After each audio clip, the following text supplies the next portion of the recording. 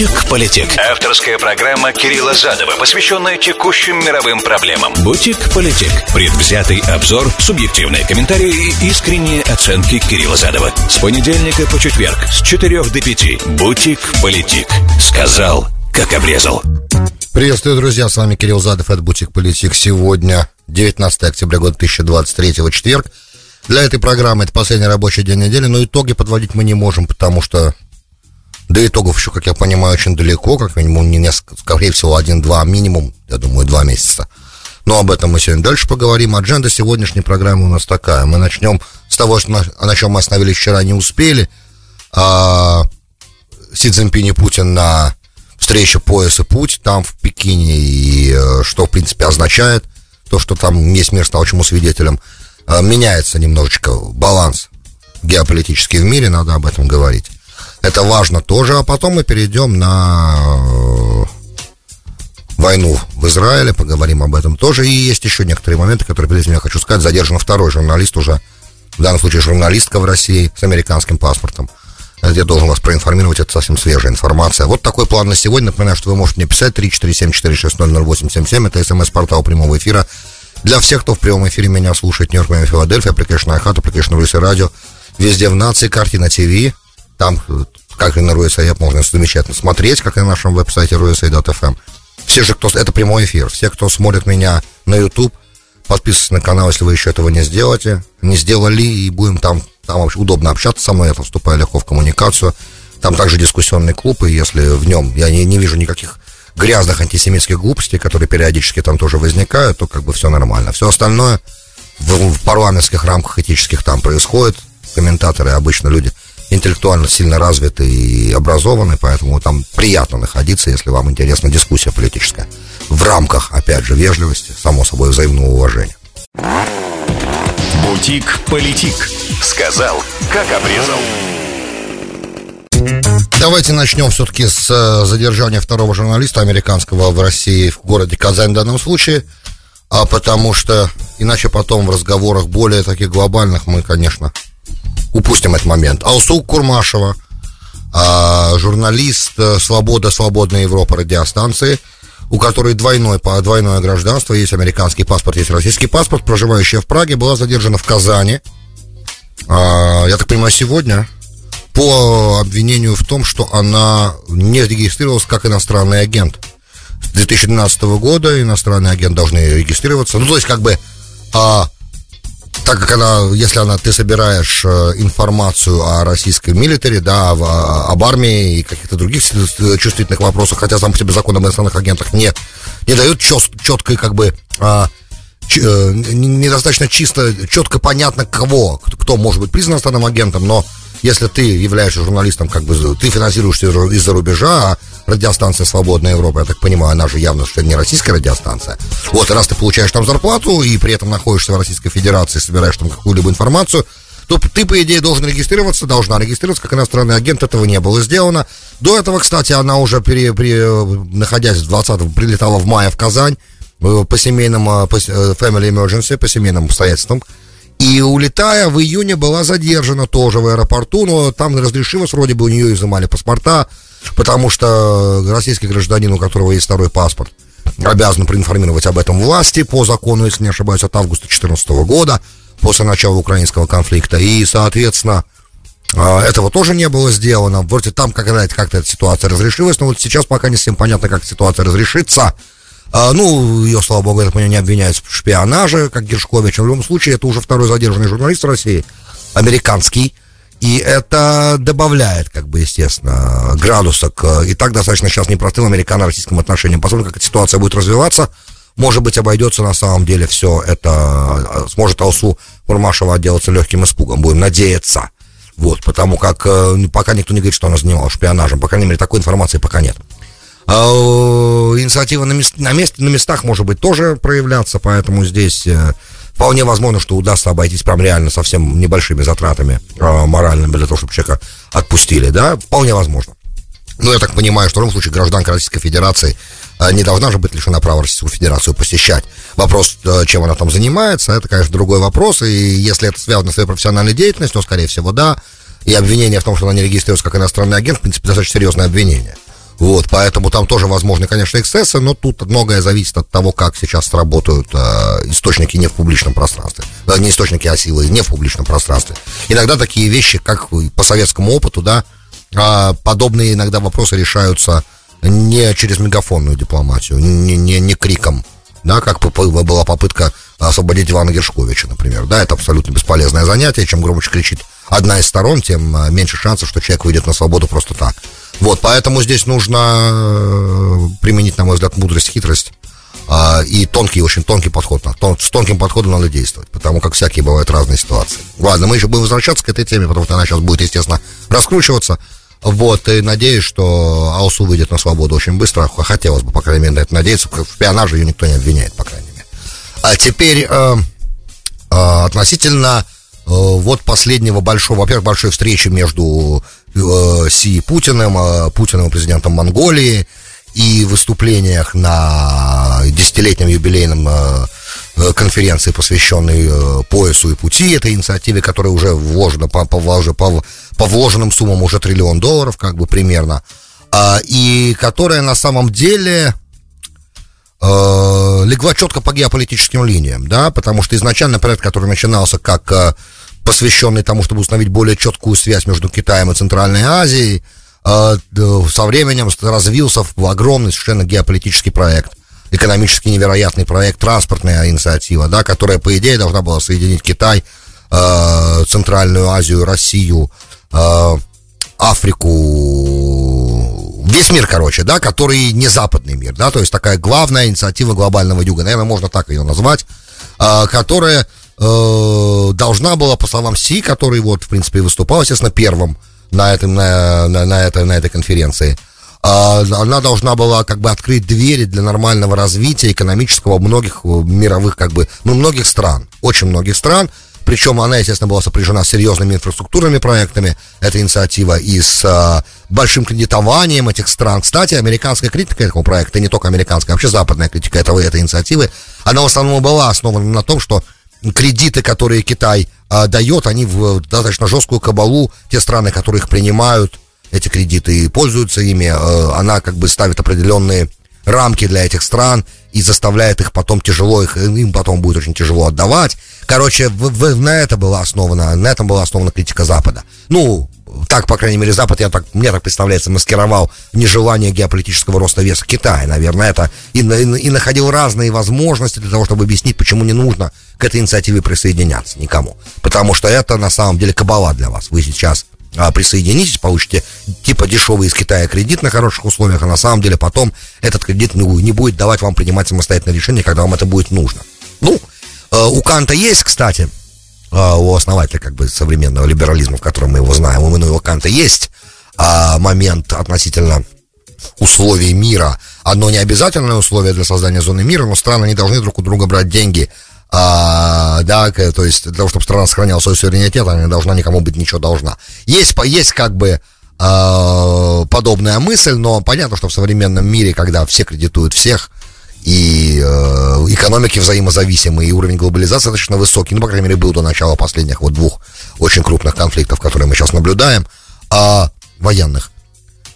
Уровень и до, скажем так, к моменту на 2012 год глобализация была на достаточно серьезном уровне. Потом многие моменты... Опять же, есть те эксперты, отвлекусь немного, которые говорят, что тот уровень глобализации, которого мы добились до 2019-го, например, до начала как бы разобщения из-за пандемии и закрытия границ, все равно этот уровень не достиг уровня глобализации, которая была в мире перед Первой мировой. Я не совсем понимаю, что эти люди имеют в виду, потому что и интернета как бы тогда не было, и разделения труда такого не было, просто и мир был поделен на империи. Если это имелось в виду, да, на огромные колониальные империи, да, если это имеется в виду, что тогда просто было значительно проще внутри разных колониальных, как бы, огромных государств между собой, как бы, разделять, и проще было действовать, но все равно и технологии не позволяли. Сегодня уровень глобализации, на мой взгляд, все равно гораздо был бы, даже сегодня выше, чем в 1913 году, но я не совсем понимаю, что может быть золотой стандарт, может быть из-за этого, не знаю.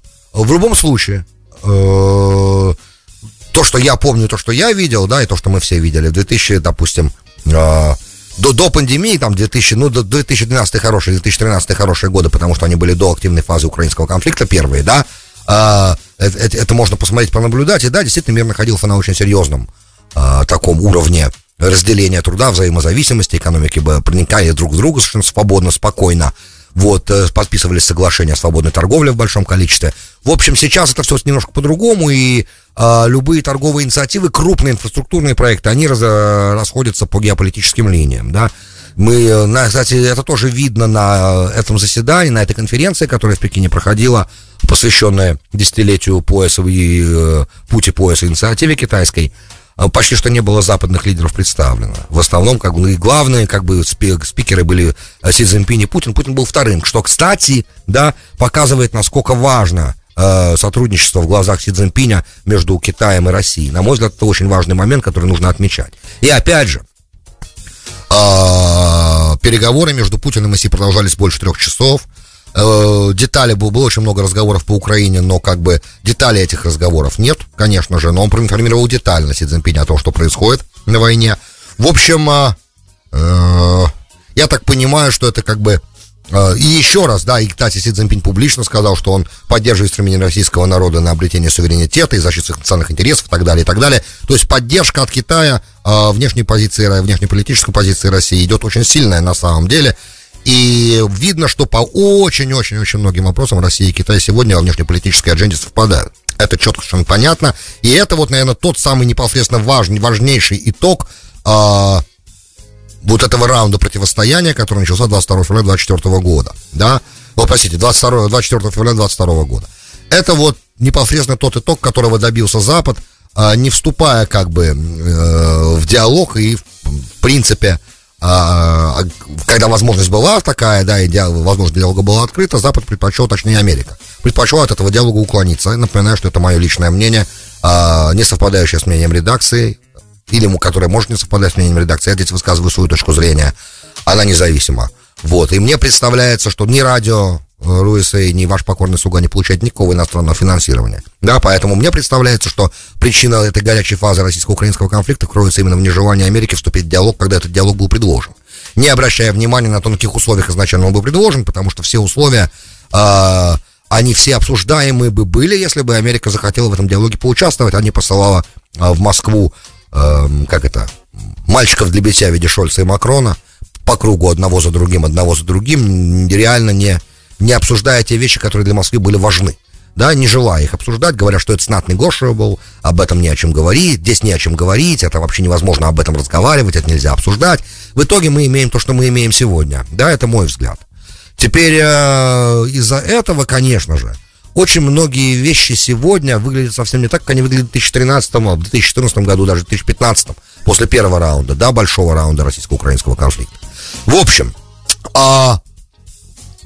естественно, да, кстати, очень важно то, что Си Цзиньпинь сказал, что мы не занимаемся геополитическим противостоянием. Я перевожу быстро, поэтому, извините, тут будет немножко такой loose translation, да.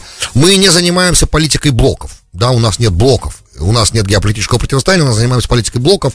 Мы не прибегаем к односторонним санкциям, к экономическому отвязыванию, да, то есть мы не ставим задачу отвязаться от американской экономики, например, то, что ставит Америка задачу развязаться, попытаться дистанцироваться от китайской экономики, и другие вещи, которыми занимаются США, в принципе. Это та идея, которую Си Цзиньпинь с трибуны этой конференции пытался до мира донести, и у него, на мой взгляд, получилось неплохо. То есть, как бы, все тут понятно, и по очень многим позициям выступление Путина после Си Цзиньпиня сразу следующим, да, подчеркнув как бы важность этого союза Китая и России, также подчеркнуло совпадение по многим очень геополитическим позициям, внешнеполитическим позициям России и Китая, и также Путин отметил в своей речи, что он призывает как бы страны присоединяться и дальше, и использовать Северный Арктический путь, что наконец-то прозвучало уже вслух громко, потому как до этого, например, Россия не хотела китайского вовлечения в Арктику. Есть у меня программа, несколько недель назад она вышла,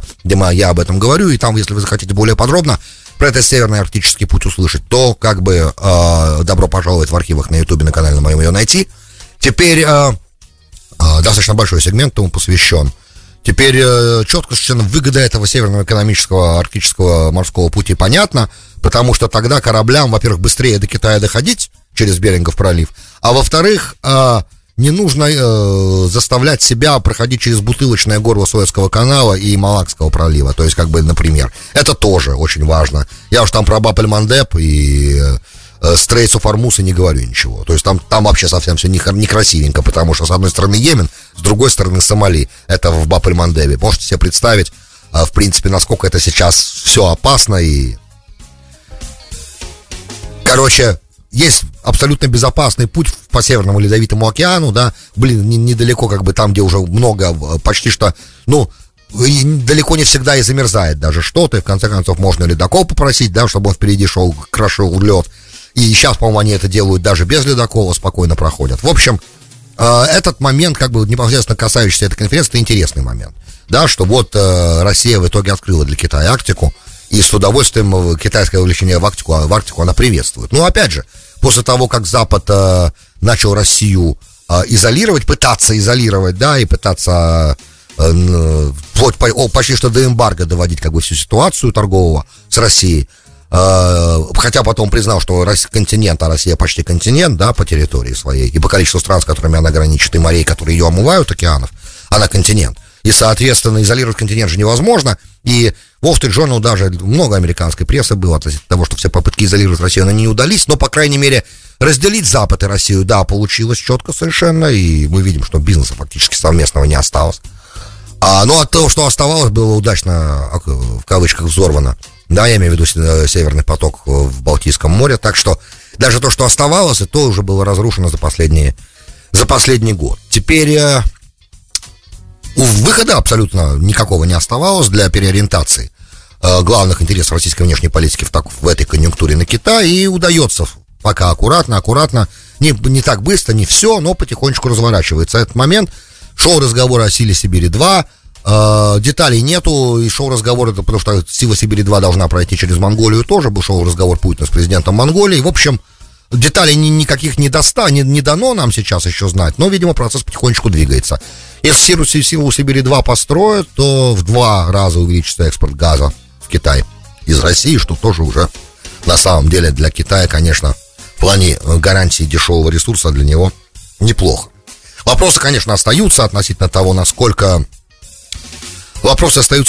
Китай, экономическое развитие Китая, сейчас очень много появилось материалов в западной прессе относительно того, что, несмотря на все усилия и на стимулусы, которые Китай сейчас применяет, и на вливание денежных средств больших в экономику, которые Китай сейчас делает, и на огромные валютные резервы Китая, которые у него есть, headwinds, да, лобовые ветра, которые дуют сейчас в сторону Китая, и мешают его экономическому развитию, и там много ограничений, в том числе вот последнее ограничение, которое Америка, например, сейчас вводит опять на разного уровня высокотехнологичные чипы, которые нельзя будет в Китай поставлять, определенные ограничения американской компании на экспорт в Китай товаров потенциально двойного назначения. Короче, в глаза наши все, к чему я весь этот разговор веду, впереди, по-моему, в Сан-Франциско этот ноябрьский большой саммит ОТЕК, да, стран Тихоокеанского региона, который, кстати, Россия не приглашена, насколько я понимаю.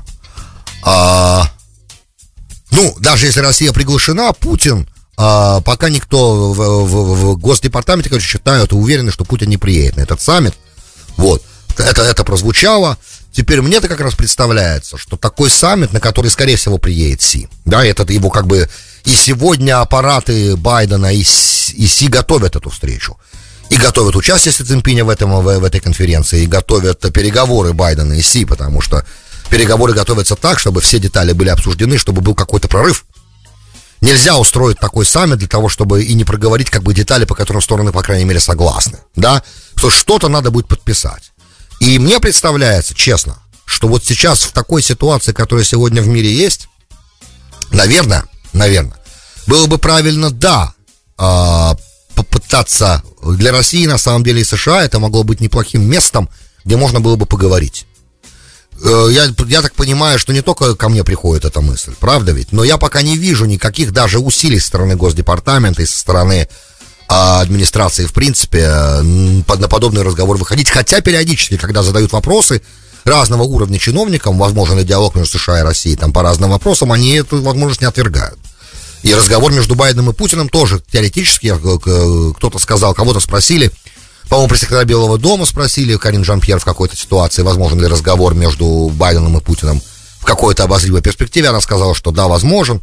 Но я так понимаю, что никто пока логистикой этого не занимается. А для начала это был бы контакт, допустим, с послом Антоновым здесь, да, для того, чтобы это организовать.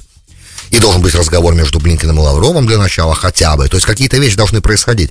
Процесс должен двигаться вперед. Стороны не могут себе позволить, на мой взгляд, в такой диалог не зайти. Уже наступил момент, достаточно, по-моему, крови, страдания. И опять же, я не уверен совсем, что в американских интересах национальных идти с Россией на конфронтацию дальше. Мне представляется, что если впереди как бы очень непростые разговоры с Си Цзиньпинем, и все прекрасно понимают у нас сегодня в Конгрессе, что Китай, да, есть определенные моменты, по которым с Китаем мы никак не можем разводиться, но при этом есть определенные моменты, которые Китай, да, представляют угрозу для нашей безопасности, понятно. И, соответственно, мы не можем быть в состоянии конфронтации одновременно с Китаем и Россией. И мне представляется, что при правильной постановке вопроса и при правильной подаче такого диалога, наверное, возможно было бы, чтобы стороны хоть как-то, да, хоть каким-то образом нашли какие-то точки соприкосновения. Это не тот случай, когда можно согласиться, не согласиться, да.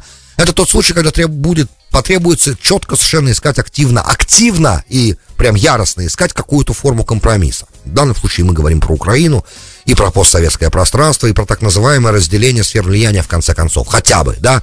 То есть то, что все время называется Ялта-2 или Потсдам-2, то есть то, на чем констатирует, то, что как бы российская сторона всегда хотела, чтобы было проговорено, потому что наступает момент, когда красную линию можно перейти. И это очень опасно, и нужно это предотвратить. И вот эта встреча, например, эта конференция стран Тихоокеанского региона, которая у нас в стране должна позже пройти, она, на мой взгляд, неплохая могла бы быть площадка для подобного трехстороннего разговора США, России и Китая. Мне так представляется. Учитывая, что все державы вышеуказанные, они тихоокеанские, и они четко подпадают под формат. И надо решать вопросы.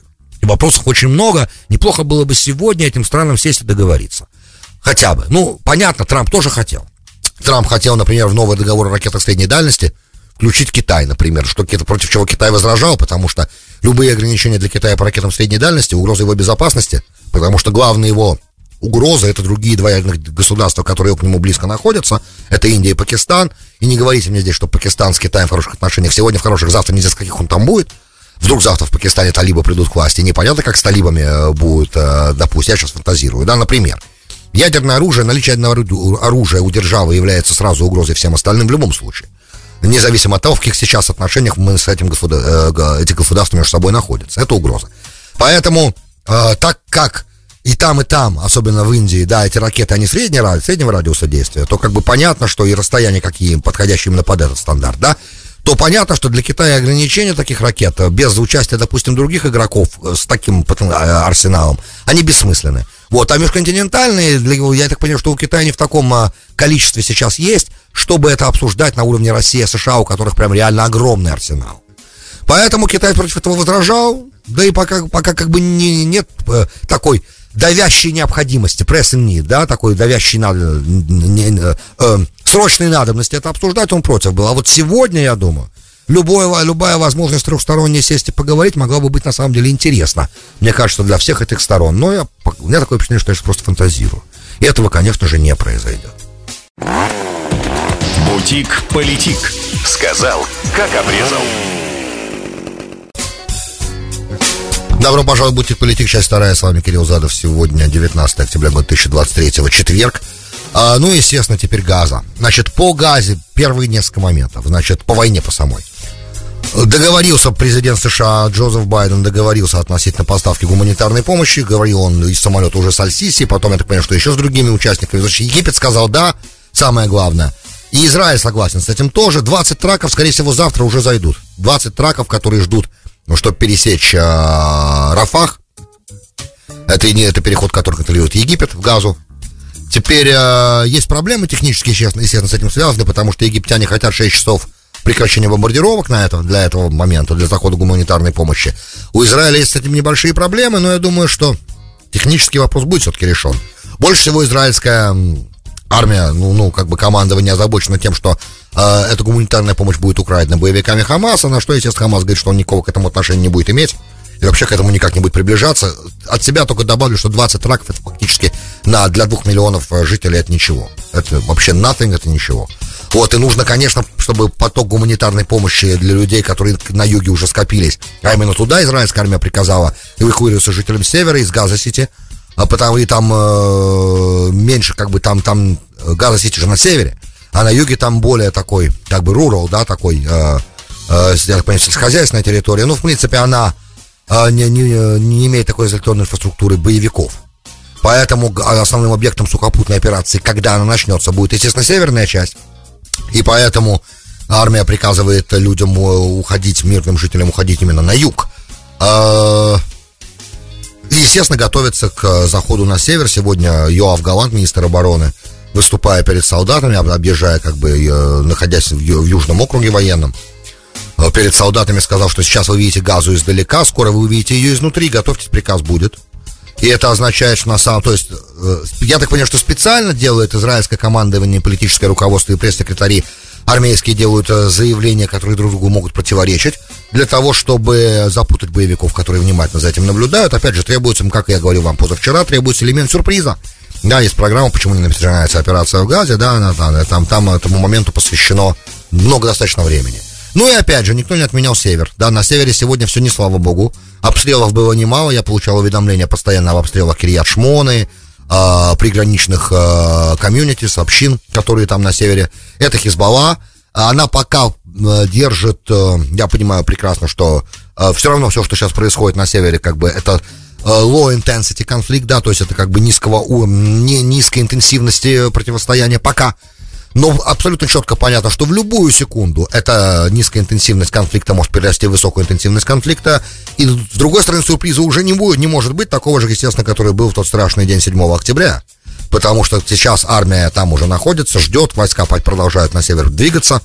И по идее, количество мобилизованных резервистов достаточно для того, чтобы это делать на 2 фронта. Но Хамас-то рассчитывал на самом деле на объединение оси сопротивления, как они это называют, да, и войной на всех полях, да, war on all battlefields. И пока этого, конечно, не происходит, но в любой момент может начать происходить. Потому что противостояние в Иудее и Самарии тоже есть. Вот сегодня было 3 убитых палестинцев в Иудее и Самарии, о чем сегодня сообщила Аль-Джазира. То есть там тоже есть перестрелки.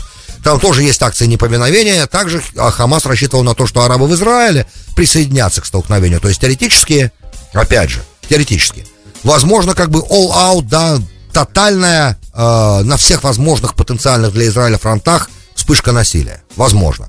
И придется противостоять тогда всем угрозам одновременно, что, конечно, doomsday scenario, да, такой сценарий страшного судного дня.